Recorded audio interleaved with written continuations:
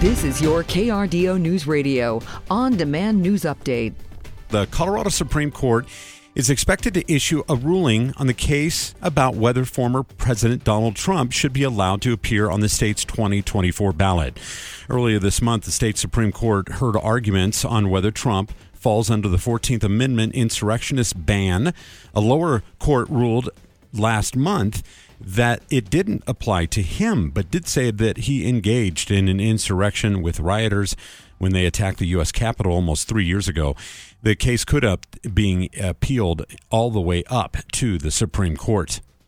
A date is now set to tear down that Colorado funeral home. The Environmental Protection Agency will start to work on the Return to Nature funeral home on January 17th, saying it's the safest way to deal with all the medical and biological and hazardous materials there.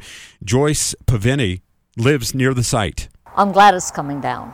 I was afraid that maybe they would just try to clean it up inside or something, but no one will ever use the building.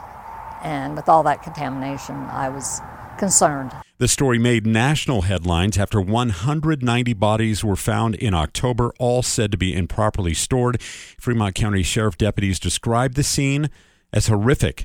The owners face several charges, and they're due back in court next month. Demolition is expected to take about 10 days.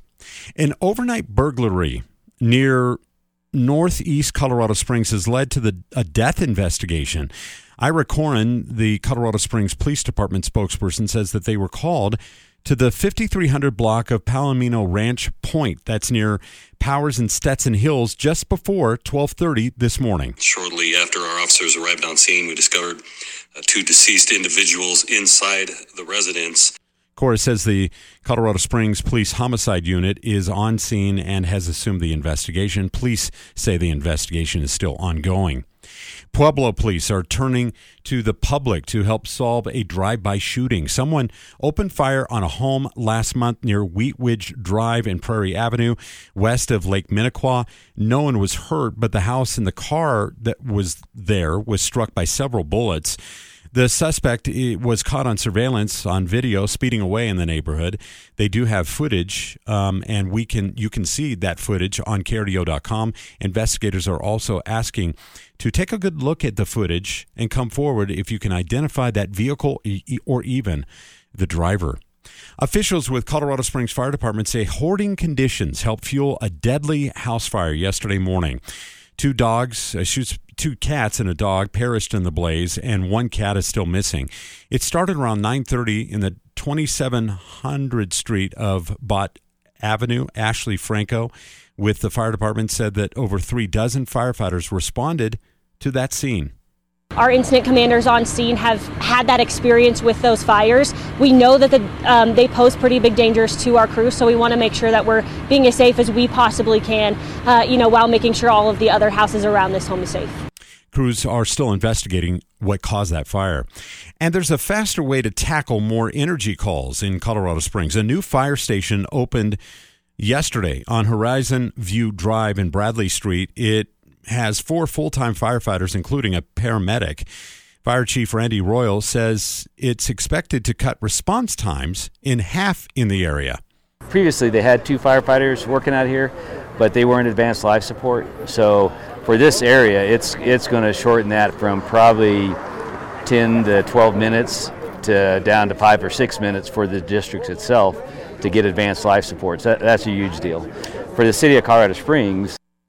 And finally, the hotel that inspired Stephen King's horror novel The Shining is being sold to an Arizona-based nonprofit organization. The historic Stanley Hotel is considered to be haunted by many people. The property and its revenues will reportedly be used as collateral and repayment for bonds issued by the Colorado Educational and Cultural Facilities Authority, which had a meeting planned today regarding the sale.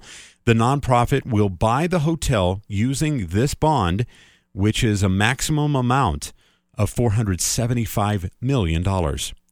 Calm conditions across southern Colorado overnight tonight. Temperatures in the 20s and 30s. Unseasonably warm temperatures for Wednesday. Highs shooting back into the 50s to near 60 degrees across the region. We do look for a pattern change arriving by Saturday with temperatures in the 30s to low 40s. Cloudy skies, a little bit of a rain-snow mix in the afternoon, and a few flurries by Christmas Eve with highs in the 30s. Right now, looks like very light accumulations, and it does look to clear out by Christmas Day. From the Storm Tracker 13 Weather Center, I'm Chief Meteorologist Mary Matthews with KRDO News Radio.